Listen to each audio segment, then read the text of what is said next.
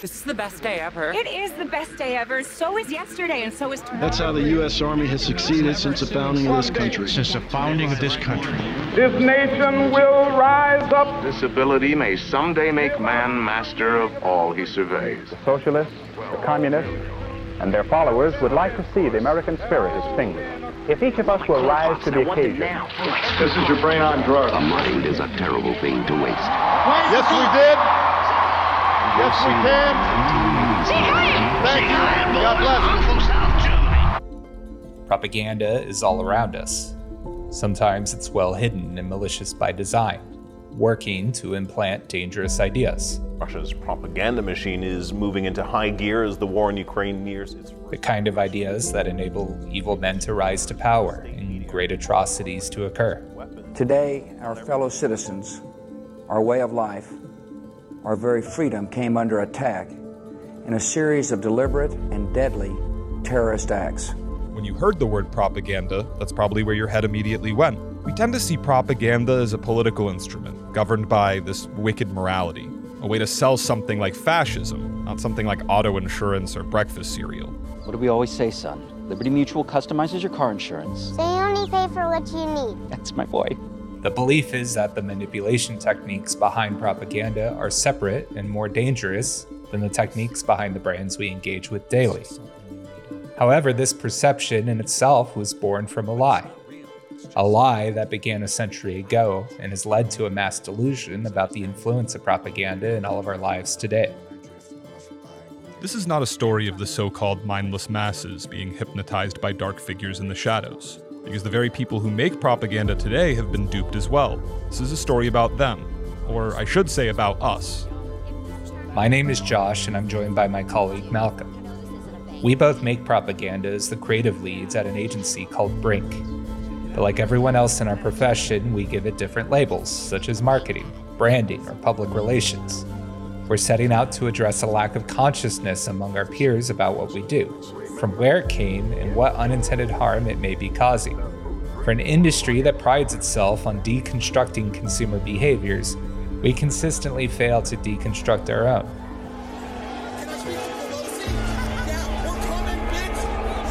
Today we see a culture marked by rampant consumerism, extreme political division, isolation, apathy, and distrust.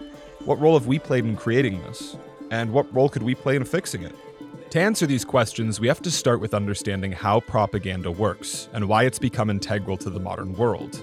And it all starts with a man by the name of Edward Bernays, a pioneering propagandist born in 1891 who became heralded as the father of public relations.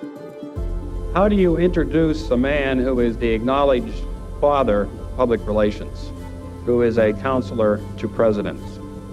What more can you say about an individual who, to the public relations profession, is a living legend? The only problem is that's a lie. He wasn't the father of public relations. But his association with that title was one of his career's crowning achievements, a career spent creating propaganda. His story and his rise to prominence is also the story of how early 20th century techniques became the foundation of contemporary marketing. It's a pleasure to welcome Dr. Edward Bernays. And what kind of a doctor are you? What are we dealing with here? You're the father of public relations. What we're dealing with really is the concept that people will believe me more if you call me doctor. Oh, I see. This is propaganda.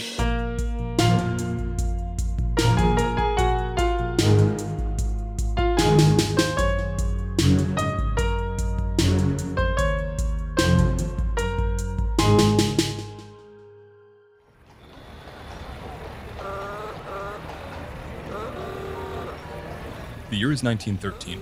The Industrial Revolution has permanently altered our society. Europe is on the precipice of the bloodiest conflict in human history. Meanwhile, Eddie Bernays, nephew to Sigmund Freud, is promoting acts on Broadway.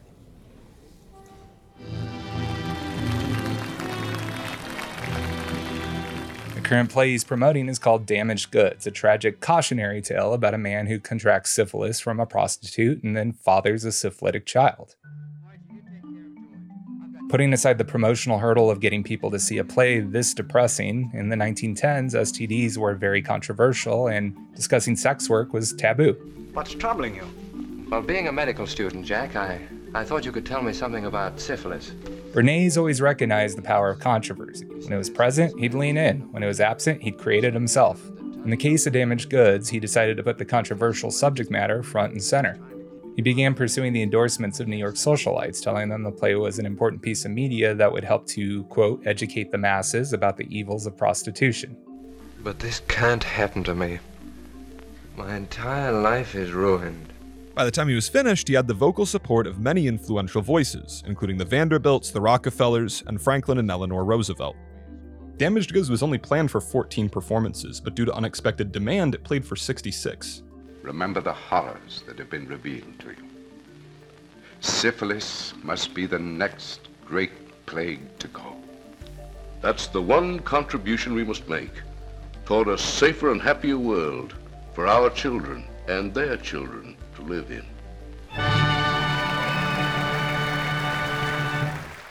Promoting plays on Broadway, Bernays had found his first and most enduring magic trick.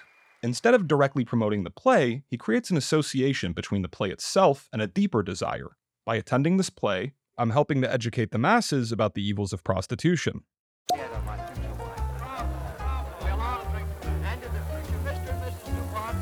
It's possible Bernays could have had a lucrative career simply enjoying the bohemian lifestyle of artists and actors if it weren't for an event that would alter the course of both his and millions of other lives: the Great War.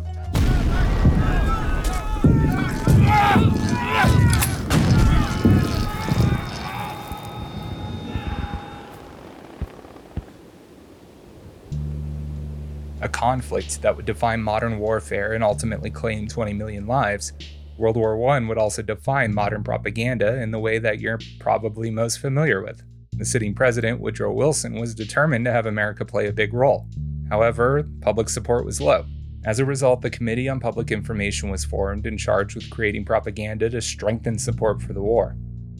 Edward Bernays' promotional efforts in New York had been noticed by people in high places, and he was recruited to join the Committee on Public Information. The narrative the committee put forth is one that by now all Americans are deeply familiar with. Military intervention will help to spread democracy abroad. The day has come when America is privileged to spend her blood for the principles and the peace which she has treasured.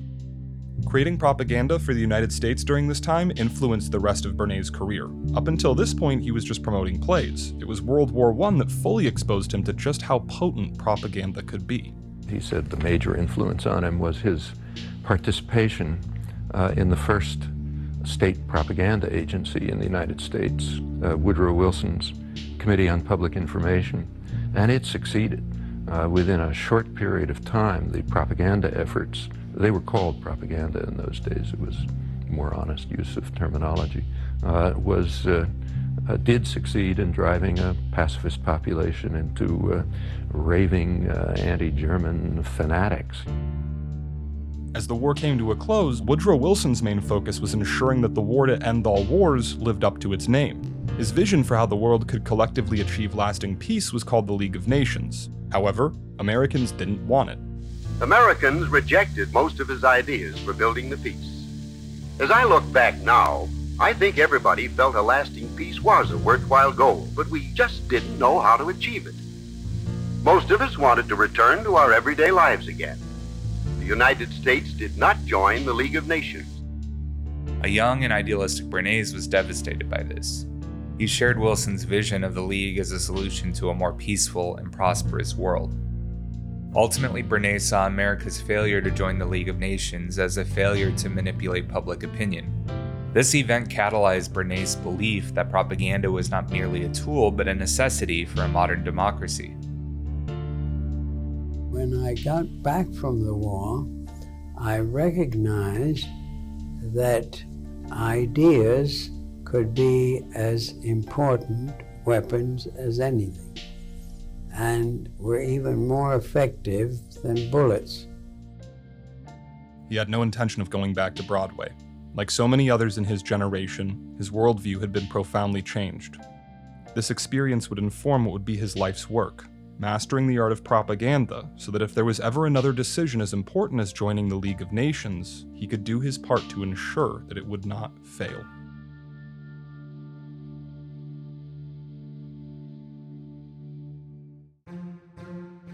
When you came back from World War I, what did you do? Did you decide then to pursue public relations? Well, I decided to open a small office and see whether we could not apply what I had learned in the war to peacetime pursuits.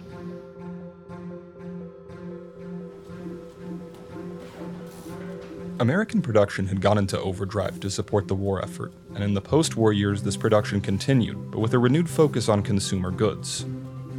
There were now too many product choices, and the need to differentiate in a marketplace crowded with identical products demanded a radically different approach to marketing. Bernays and his contemporaries would lead this shift and create the foundation of the industry in which we all work today.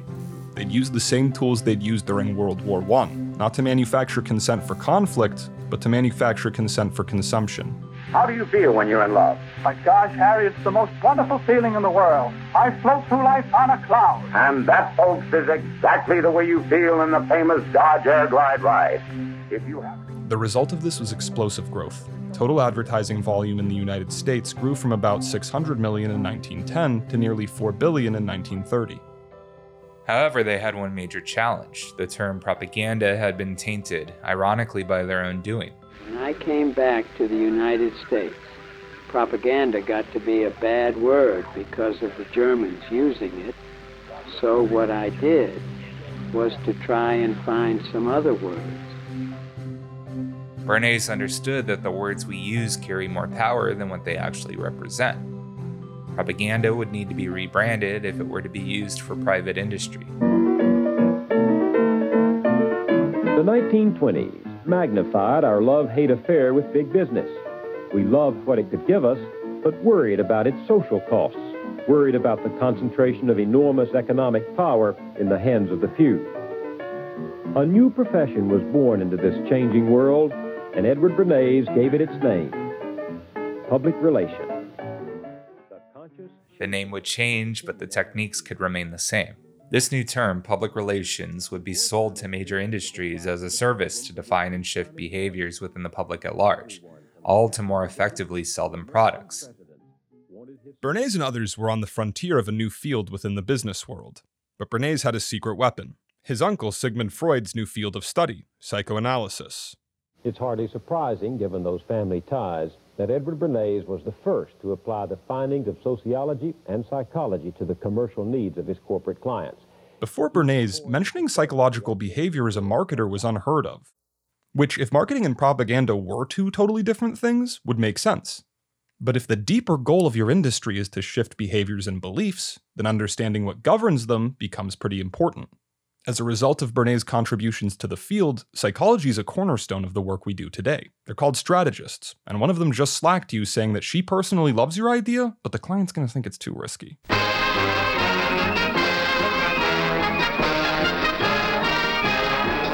Lucky Strike, first again with Tobacco Men. After the war, two products were in high demand: propaganda and cigarettes. Prior to the Great War, men preferred cigars and pipes, but in the trenches, cigarettes were more convenient, so the US provided them as rations.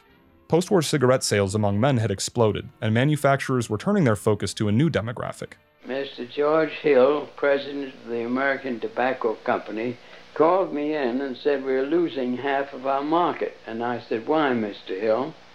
He said there's a taboo by men that does not permit women to smoke. What can we do about breaking down that taboo?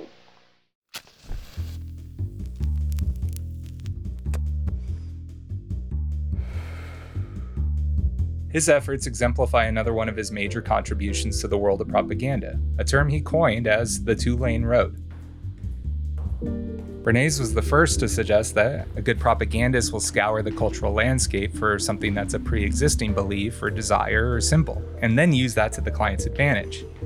What you're searching for is an insight that's already governing behavior. Once you find it, it's simply a matter of creating an association between it and the products you're selling. I've browsed 8 sites for divorce attorneys today. My login for everything is Pauline at Pauline. I love working with you. I am currently reading an My heart rate is currently 150. Privacy. That's iPhone. There's a deep concern that big tech is packaging all of our data and selling it to the highest bidder, and that there's nothing we can do about it. Instead of focusing on the features of the iPhone, you focus on the desire the public already has for privacy. They arrive at the conclusion to buy an iPhone on their own through ideas and symbols you've planted in their mind. It's their own idea, but you made them have it. Back to Lucky Strike. Objective: get more women to smoke cigarettes. Step 1, find a desire that's already governing the public's behavior. Women desire to be thin. Unwanted pounds creep on so easily in this motorized and mechanized age, often with consequences for many of the natural joys may slip away from the too fat. Step 2, create an association between the message and this desire. The result, reach for a Lucky instead of a sweet, a campaign aimed at replacing your dessert with a cigarette. And Lucky's taste better. Of course, all the key tactics of a strong marketing campaign were present. There was advertising and celebrity endorsements and editorials, but that was just the beginning. The final thing Bernays understood, in the way his contemporaries never seemed to, was that culture cuts horizontal. To create propaganda that truly moves culture, you have to think outside the ad. Have you ever noticed how in movies bad guys never use iPhones? That's not a coincidence. Apple actually provides the devices for free as props to major studios, but it comes with a caveat. The bad guys can't use them. But he didn't know Andy was dead. No, he didn't know that until this evening. Right here, when he got a Google alert on his phone. This rule is actually so widely adhered to that sometimes you can predict plot twists in movies just by seeing what device a character uses. These ideas that take the campaign beyond brand communications and weave it into the fabric of our world are often where Bernays is at his most visionary, with ideas that even today would kick my ass in a competitive pitch. Yes, Bernays flooded the world with an ad campaign that encouraged people to smoke instead of eating dessert, but he also petitioned every 5-star hotel on the East Coast to begin offering cigarettes on their dessert menu alongside the food. Bon appétit. In 1928, the year this campaign was rolled out, Lucky Strike's profits rose by $32 million. Thanks to Bernays, women were smoking, but they still mostly did it inside their own homes. It was still really taboo, and the American Tobacco Company was convinced that if they could get female smokers to do it publicly, even more women would join in. Bernays saw that the only way to achieve this goal was to cause a 180-degree shift in public opinion when it came to women smoking. Psychoanalytic studies were conducted on American women with the express aim of understanding their subconscious relationship with cigarettes. The conclusion was that cigarettes represented the phallus, a symbol of masculinity. So I said, what could I do with that information? New objective, make it acceptable for women to smoke outside. Step 1, find a desire that's already governing the public's behavior. Women want equality. Step 2, create an association between the message and the desire within the public's imagination. The result, torches of freedom. It occurred to me that any young woman being discriminated against would be delighted to dramatize the idea that cigarettes were indeed torches of freedom and to invalidate the taboo against women smoking. For this campaign, Bernays would pull off a technique he would later dub pseudo-events. Today we call them guerrilla marketing, or psyops, depending on who's doing them. The lengths to which Bernays went to make this event appear both spontaneous and authentic are impressive and pretty morally questionable, even if the result wasn't giving people cancer.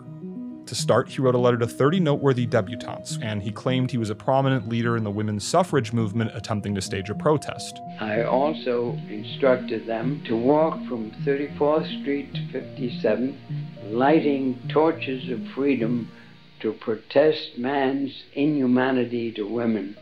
In the early afternoon on Easter Sunday of 1929, onlookers watched as a parade unfolded. Shriners drove their silly little cars, floats rolled slowly by, most of them probably a little racist, and sandwiched in between the mayor of New York sitting on the back of a pickup truck and a marching band, 30 young women all puffed away at cigarettes with their heads held high in defiance of the patriarchy.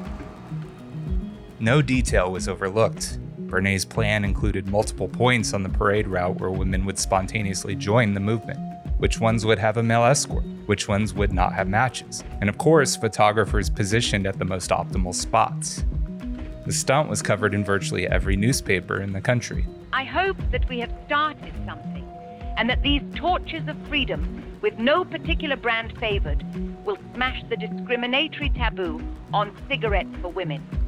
and that our sex will go on breaking down all discrimination. This quote was not from a prominent leader in the feminist movement at all. It was Bernays' assistant.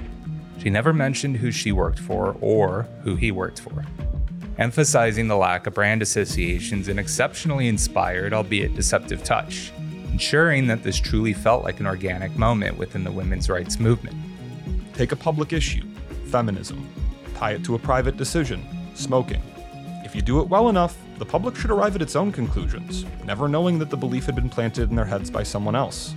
Within 6 weeks, without any intercession on my part, the League of Theaters, which had a ban on women smoking, lifted the ban and women were allowed to smoke.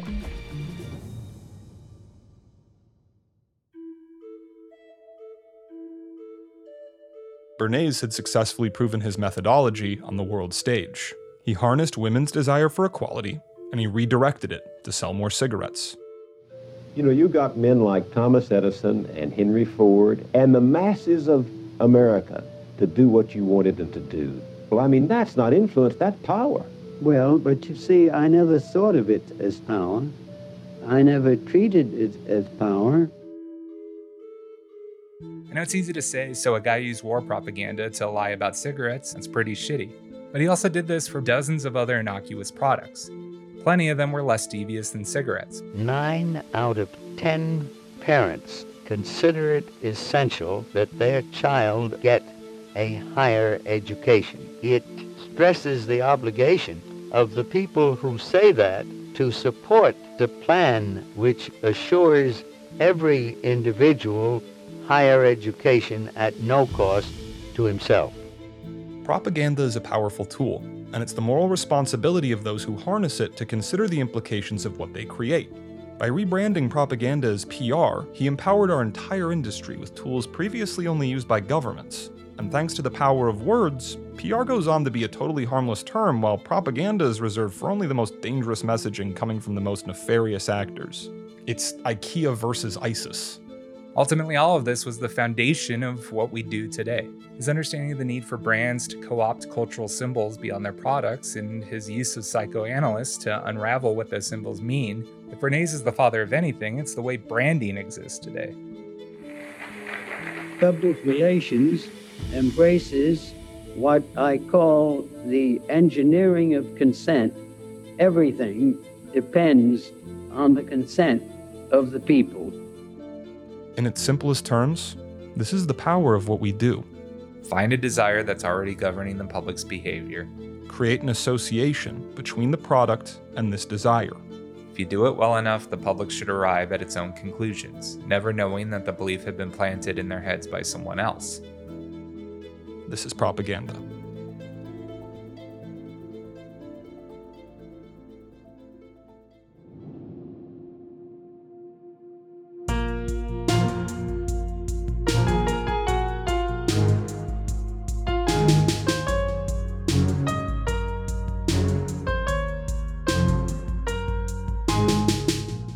Coming up this season on This is Propaganda. Disney has shared stories that have touched the hearts and minds of people around the world for nearly 100 years. All propaganda is a story about the world as you want to see it. Fuck Bud Light and fuck Anheuser-Busch. At the end of the day, these aren't values. It's just propaganda. They're choosing how they want to sell their stuff. Something we all knew was true, but were consistently by the status quo being told wasn't accurate. Someone went out and was just like, this is real. Not one person can change the system, but we have to acknowledge the reality of the system. This is the cognitive dissonance of our time. The propaganda is now the product. Pepsi can't wake up one day and be like, oh my God, I fell asleep to the racial injustice of America. Brands are now culture, and we're all brands. This would be like if NPR came out and was just like, the election was rigged. Everything is propaganda, even you.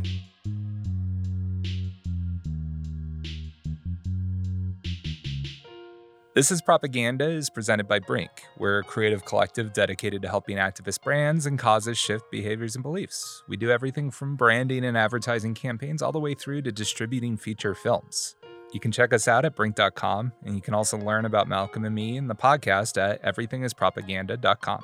and a special thanks to Cloud Microphones for providing equipment in studio. Cloud Microphones' award-winning ribbon microphones and accessories are used by artists, studios, and touring companies all over the world, but they're made right here in the USA, in Tucson, Arizona. Visit cloudmicrophones.com to learn more.